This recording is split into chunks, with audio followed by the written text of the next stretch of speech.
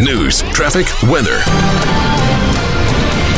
The mighty 990 KWAM, the Mid-South's news and talk leader.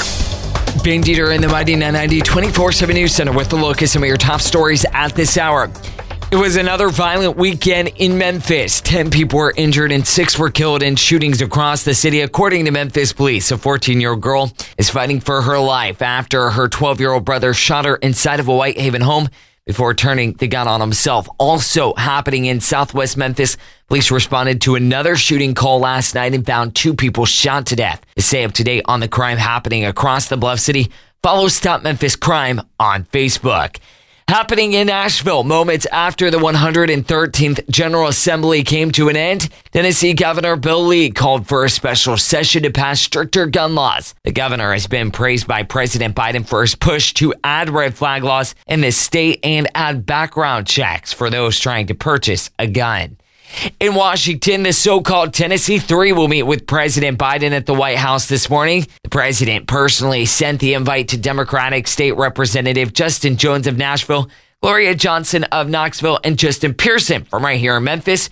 Representative Jones telling CNN last night, and we've had more mass shootings this year than we can even count because we're not doing anything. And so it is an issue of life or death. It is personal, and it requires us to do things that are out of the ordinary, like protests on the House floor, like bring a casket and say, colleagues, look at what we're doing. There are children dying. Despite facing criticism, the president or vice president has yet to meet with the victims' families of the Covenant School in Nashville. And quick look at your Monday forecast. Things are warming up this morning. We were under a frost advisory that has since been lifted.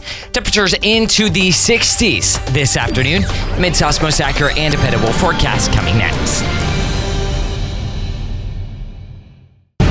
The top local news every hour from the Mighty 990 newsroom and all the time at mighty990.com. Well, Tennessee Speaker of the House Cameron Sexton has broken his silence on a member of his party found guilty of sexually harassing an intern.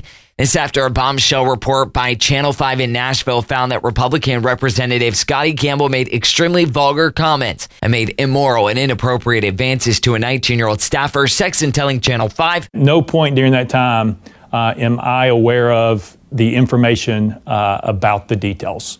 The first time I learned about that was when you actually reported it." The speaker says he knew the member had ethics violations against him after a bipartisan subcommittee handed a report over to him at the end of March, but blamed the process. That process does not provide any details on any matter to the speakers. And so anything that happened, I am not privy to. Could you ask for it?